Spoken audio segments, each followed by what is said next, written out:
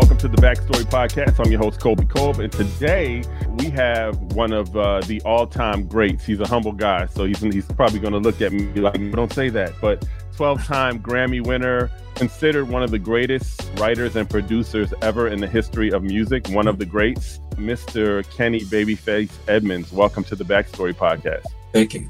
Good to be here. I travel to Indianapolis all the time, and I always stop and smile when I'm on I-65 and I see the sign, the Babyface Highway coming into Indianapolis. You are well beloved in your hometown, so it's always great to see that, man. Yeah, thank you.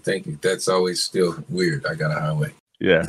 LA was on this podcast before, and I've had Kenny Gamble, so you're one of my the greats that I wanted to get on and just talk to. So the Backstory Podcast, we just really talk a little bit about your journey and your career. And I will say I'm going to be a little extra excited because I am a super Babyface fan, and I've got tons of Babyface stories. But just, man, I've always just admired you from afar, as not just as an artist, but as a producer. And so when we go through this, we'll talk about a lot of the songs that you've touched. But I think most people in America and the world have been touched by a song that you created or came up with or wrote or performed. So let's start with your name.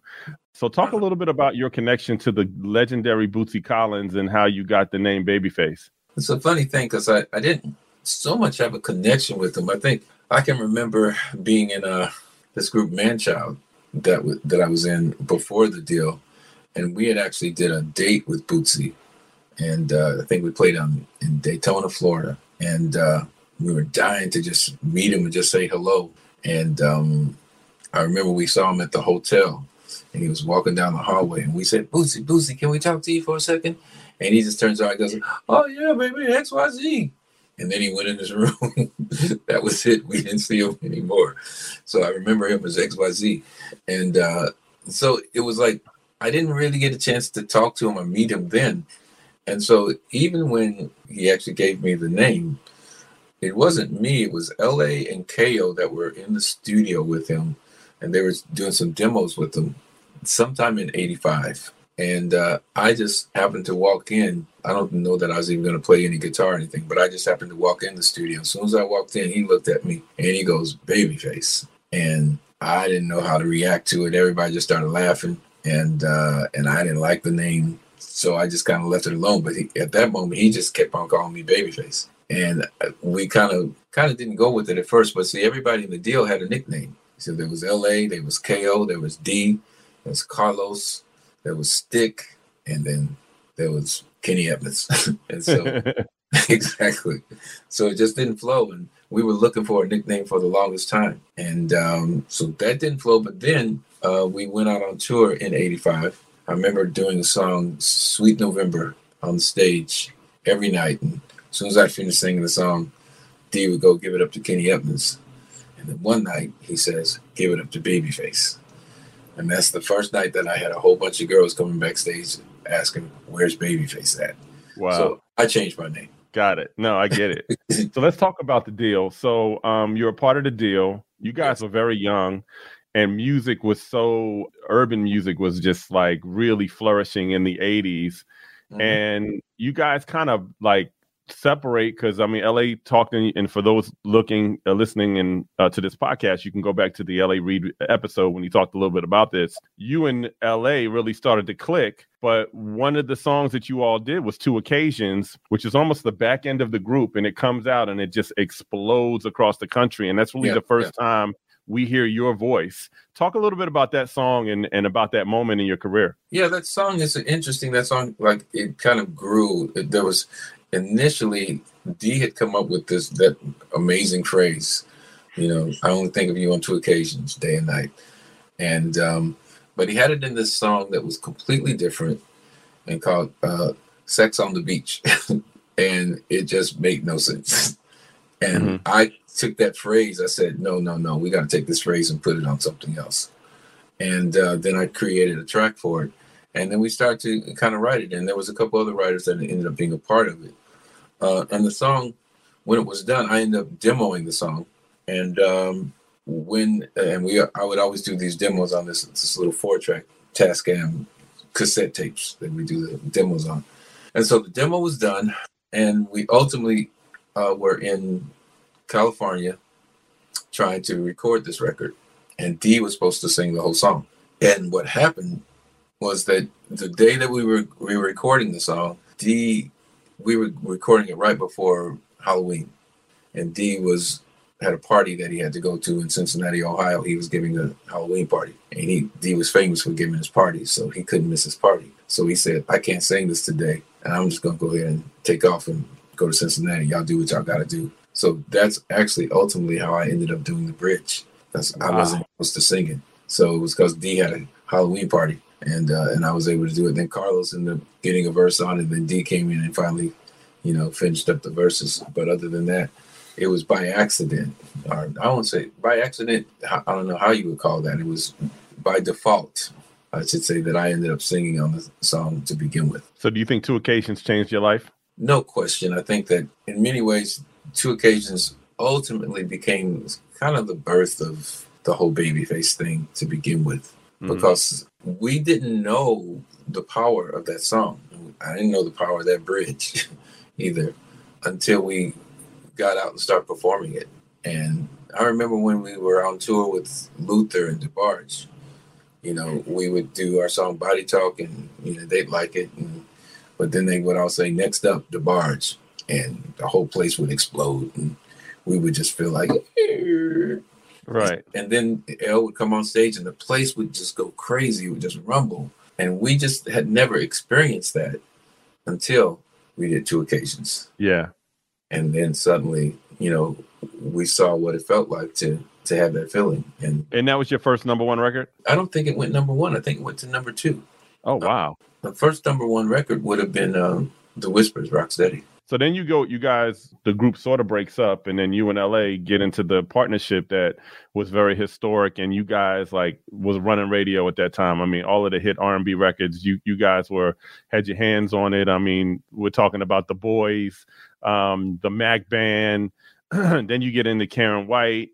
But I like to talk a little bit about, before we get into your albums, the Don't Be Cruel album from Bobby Brown, because I thought that was just a moment in history where, this is his second album, and you and LA really wrap your hands around that album. I mean, we're talking Roni, Rock With You, Every Little Step. So talk a little bit about that project and your creative vision and writing your pen on that album. It's a funny thing, because I think if I'm honest, the only song that was clearly from the get-go written for Bobby was Don't Be Cruel. LA had come up with the beat, and I thought how cool to do it. Elvis Presley, Don't Be Cruel. And because Bobby just seemed to have that thing about it. But otherwise, the other songs, like Roni, had been written well before. It was like Roni was written in 82. Well, I can see you singing that, though. I can feel like that could have been a Babyface record. It was certainly one of those things that I'd written, and it wasn't anything I was planning on recording, but it definitely had written way before. Same thing with Rock With You. That was written when we were still in Cincinnati. So a lot of the things were just things that I would write, and they kind of sit around. And Every Little Step was actually written for Midnight Star. I tried to place it on Midnight Star, and they turned it down. Wow. So a lot of the songs, they were there for Bobby because they were good songs, but some people would turn things down, and it's just like things kind of happen where songs find people, and the songs were kind of written for them always, and from the get go. And I've always been the kind of writer where I was looked at it, the song comes first, meaning that the song goes where the person or the artist that can make it come alive. And if they can't do it, then the song it shouldn't be there. Yeah. Well, I would say that album probably changed your careers as go-to producers, because it was just such a dominant album for almost 2 years, which never happens anymore. Well, it's an interesting thing because, if I'm being honest, that album, we were able to write a little bit. I mean, we came with the first single, Don't Be Cruel, but the thing that really kind of made that album take off was Teddy's My Prerogative. Mm-hmm. And that made the album take off, and then that made everybody look at the whole album. And unfortunately, it was a deep album for things to go through.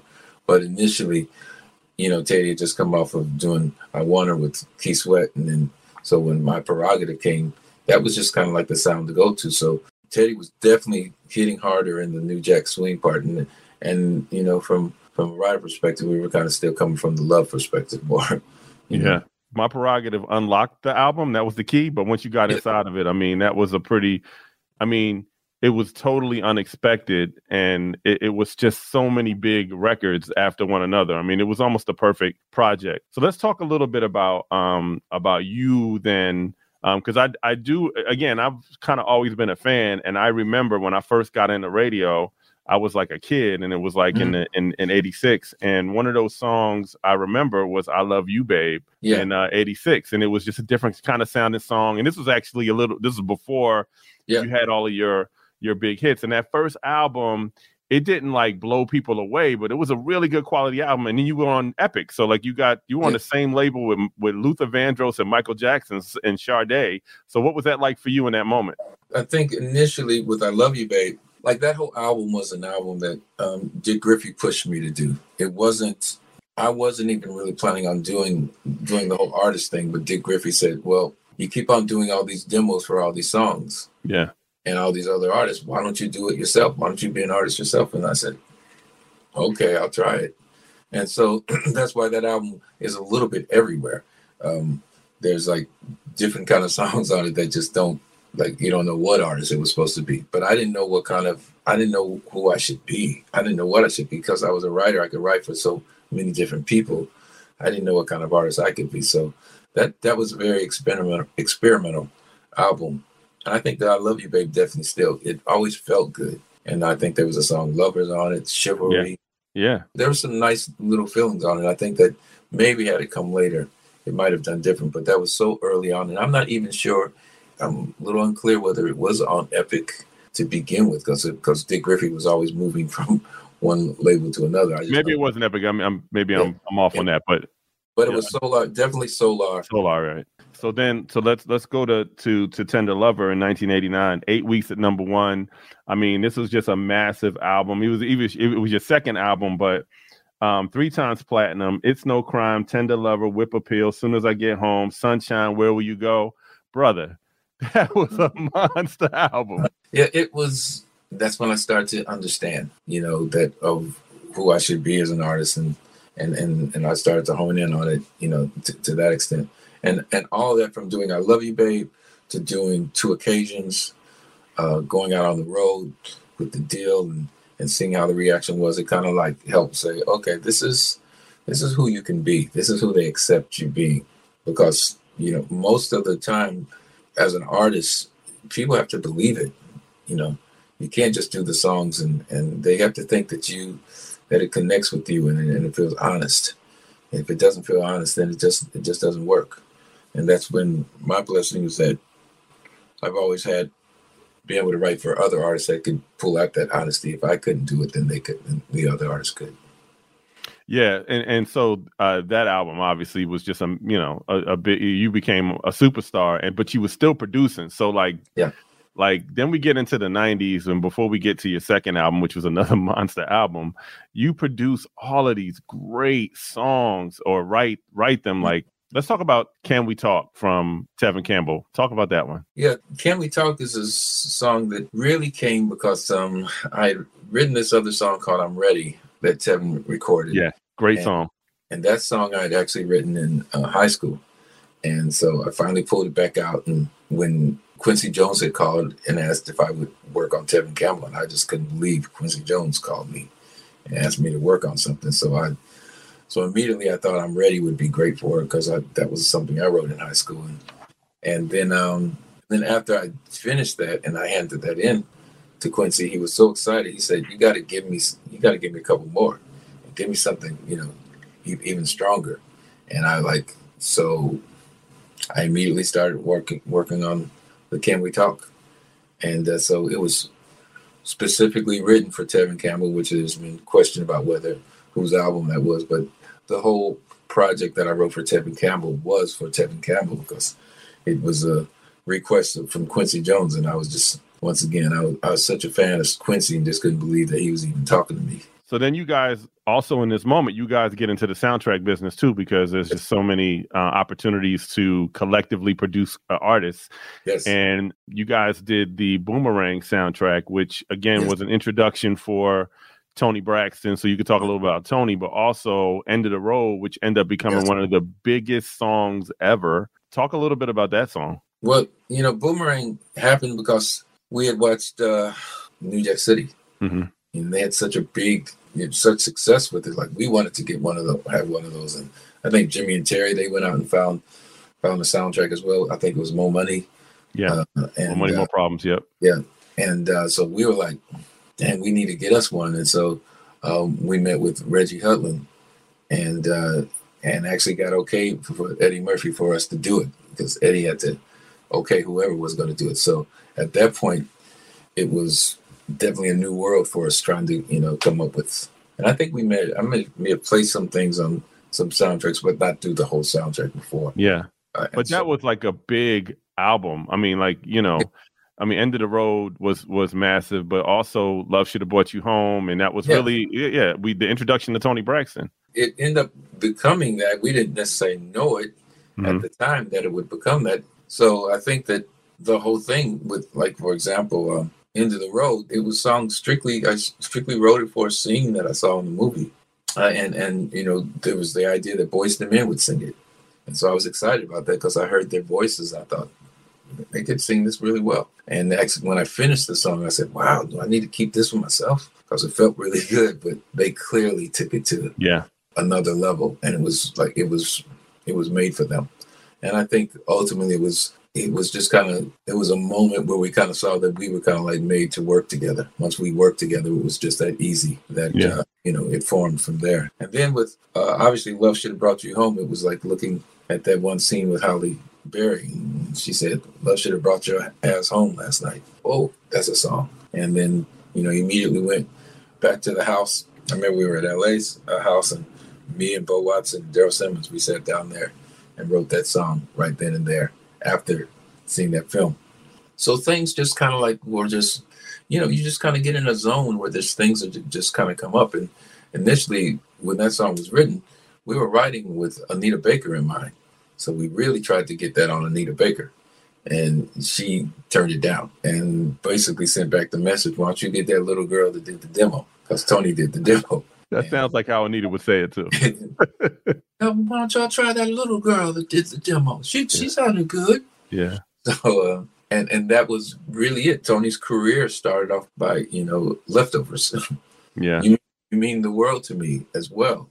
Was we tried that a second try to do for Anita. She's passed on that one too. Wow. And but then the rest of it, Toni, her voice was so Toni Braxton. It's just she just had all this emotion that came and felt new and felt exciting. And I think that we believed in Toni from the get-go. We thought that she had this voice, but once again, it's never anything, for me at least, I can say for myself, it was never anything that I thought was automatic. And everything was a surprise. Whenever we would get hits with it, I'm like, that's amazing. No one could have foresaw End of the Road doing what it did. The stars aligning in that sense. So then, Toni obviously has a great debut album, like 10 times platinum, and then she has a great follow-up. And then you got all these massive songs, another sad love song, Breathe Again. Yes. How does your mind work? Because it feels like you're always writing a song. Like, is it that the way it is for you? Like, you just have a song idea, and then it's like, boom, you write it down? Yeah, a lot. It was constantly just kind of writing things and demoing things, and like, and sometimes the songs were meant for an artist that were written specifically for an artist, and many times it wasn't. Another sad love song, actually, I wrote that for TLC, and but it didn't ultimately vibe, so Toni Braxton ended up doing it. So there would be things sometimes that were meant for other people, but when I thought about it, it made more sense to go on someone else, and that's always been the case. And when I think about it, and when I look back at things, it is hard to believe that I wrote that many songs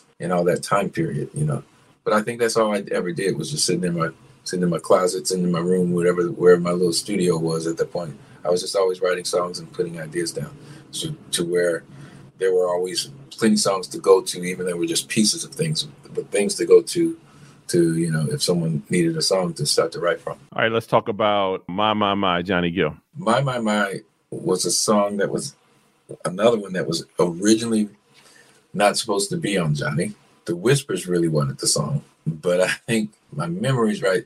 It was a budget issue, and they wanted something like 3 songs.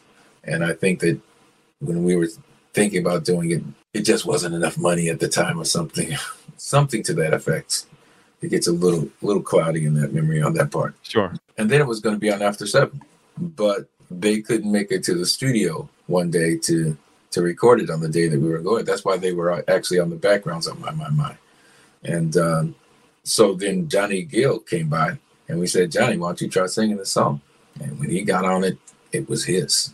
It was always meant to be Johnny Gill's. I can't imagine anybody else singing it now at this particular point. Johnny was amazing, and it's I'm so glad that it made it to him, because it made the song a standard. Well, you mentioned After 7, which is your brother in Yes. the group, and you're 5th out of 6 siblings, and it must have been a lot of pressure because you're having all the success, and it's like, oh, well, you're going to give a song to your brother and his group, and it's like Ready or Not and Can't Stop. Like, did you feel any pressure just having to do a song for your brother, and you gave him a hell of a start to the music business? Yeah. So both my brothers, Melvin and Kevin, and I don't know if it was a question of pressure. It was a question of trying to make sure I got songs that made their voices, that lifted their voices, right, where they lifted the song. So it's like, I don't think like My would have been for them, but like Ready or Not certainly wouldn't have been for Johnny Gill, and because it was the 2-punch that I always worked with Melvin and Kevin. Melvin would come in first, and Kevin would come with that high voice and just take it the rest of the way. And we've talked about it many times. We talk about it all the time. They really came in at a good time when I was just writing some good songs. I don't know what it was at the time. I don't know what was in the air at the time, but there was just really stuff that was just feeling good at that point. And the songs were just coming, and they got a lot of good ones in that case, in that sense. Yeah. So let's talk about Karen White. Yes. Huge artist, Superwoman, Love Saw It. People don't talk about Karen White enough, but her album was classic. Yeah, it was a great album, and she was she's a really good artist. She our first single was The Way You Love Me. Yeah. And I remember she just had a thing about how a swing to her voice, and there was Secret Rendezvous, which I loved, and Family Man, and as I'm thinking about it, and so it was one of those albums that I really loved in terms of the writing and everything. And then, of course, Superwoman. I wanted to write this anthem for women, and there was one song that always hit me, a song called by Fifth Dimension called, that I think Burt Bacharach wrote, One Less Bell to Answer. And classic. I remember hearing that song and the simplicity of one less bell to answer, one less egg to fry, one less man to pick up after. I should be happy, but all I do is cry. I said, oh my God. So I said, I want to write me a song like that. And that's how the lyrics started. Early in the morning, I put breakfast at your table. Make sure that your coffee has its sugar and cream. Your eggs over easy, toast them lightly. All that's missing is the morning kiss. And so it was like poetry.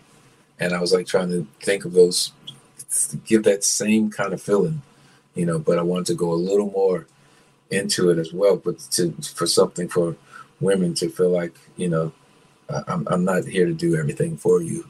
And so, and I'm not your Superwoman, but ultimately she should have been a Superwoman. Should have been Superwoman. I wanted to tweak it later, but it was too late. The song was already out. Yeah. But timeless. It's a timeless song. So many years later, because I think about End of the Road and how long that was a hit. That was like one of those songs that just wouldn't go away, and it broke records. You're a part of another song like that, and it's Mariah Carey, We Belong Together. Yeah, that was really funny enough. That was just because she said 2 occasions in the song, and my Babyface, and I was only part of it for sample reasons, and so I don't really claim that one. My name's on it, but I don't claim it because it's like I didn't really sit down and write with it. I claim it for you because it's just your inspiration. You inspired it, and it would just be, even though somebody else did it, it's such a masterful record, and it ended up breaking the record of End of the Road. Yeah, it's a great record. Yeah, and so was One Sweet Day that they did. Together with Jimmy Jam and Terry Lewis. Yeah, and so then you get to your second album. So we talked a little bit about songs that you produced. You get to your second album, and For the Cool in You is just huge. I mean, another 3 times platinum album.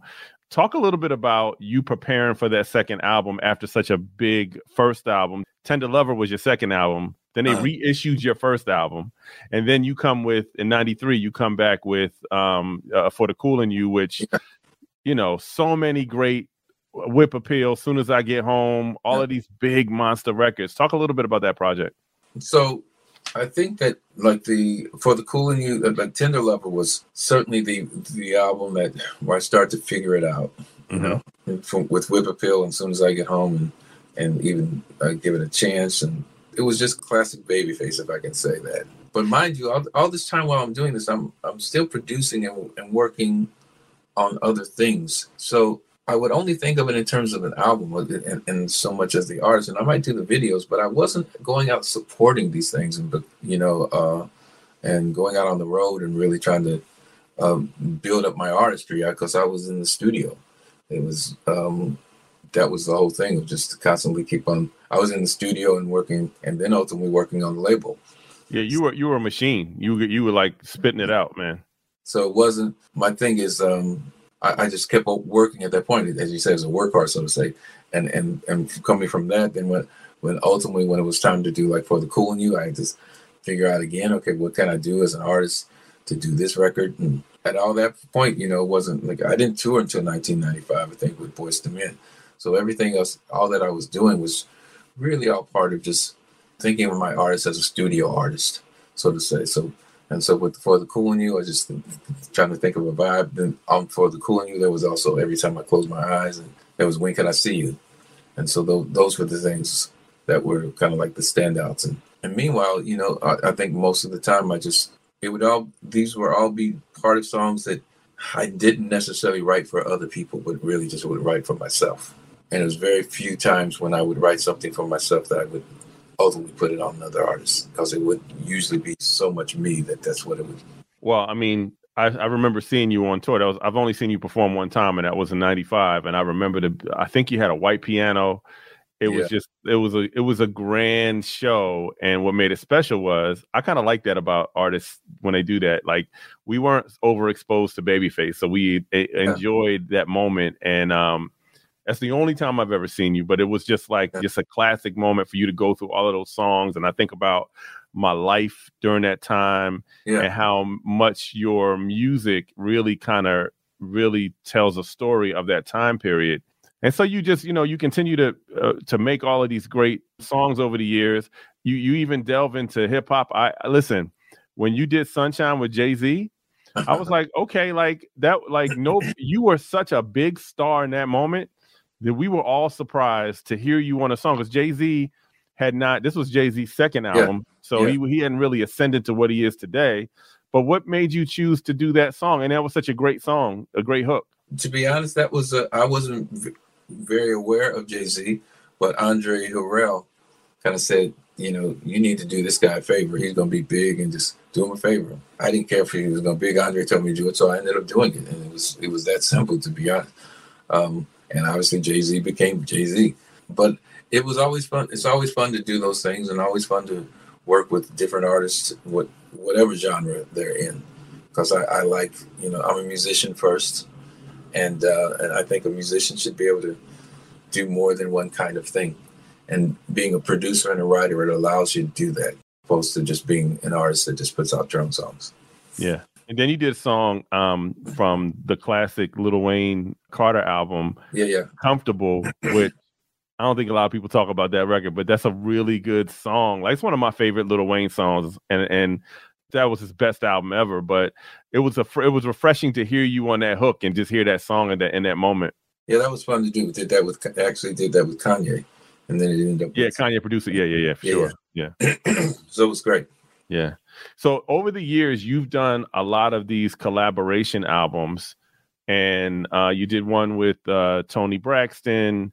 And talk a little bit about the current project that you're working on that you have out. So ended up doing Girls Night Out. It was a project that I did. My frame of mind was that I wanted to work with younger female artists and R&B girls, some that were more known and some that weren't, and but work with them much like I did on the XL project, but this time to collaborate with them, to actually write with them and write with younger producers as well, so that I would make sure that it was, that it was cohesive and it felt like today as well. I didn't want to be sounding like the 90s a little bit. So of course, so the collaboration ended up being great. And as a matter of fact, I think we're going to do a deluxe and add on 4 more of the girls and keep that process going. And who are you working with? Like, I'm sure you still got a million songs in your head. Are there some forthcoming artists that you're working with? Well, not so much. There's a few artists that I'm working with that are pretty name artists, but I don't kind of like to tell that ahead of time. But sure. I'm in the studio right now, and it's been great. I'm actually probably doing more writing than I've done in a while, and it's been fun just kind of doing this all again, so to say.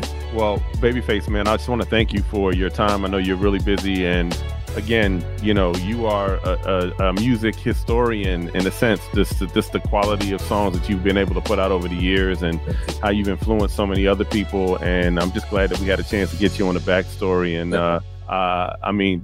listen, man, what a great career, and you're not even done. Like, there's so much more you have to do and give to the world. So I'm looking forward to hearing what's next. Thank you, man. I appreciate it a lot. So it's good to talk to you.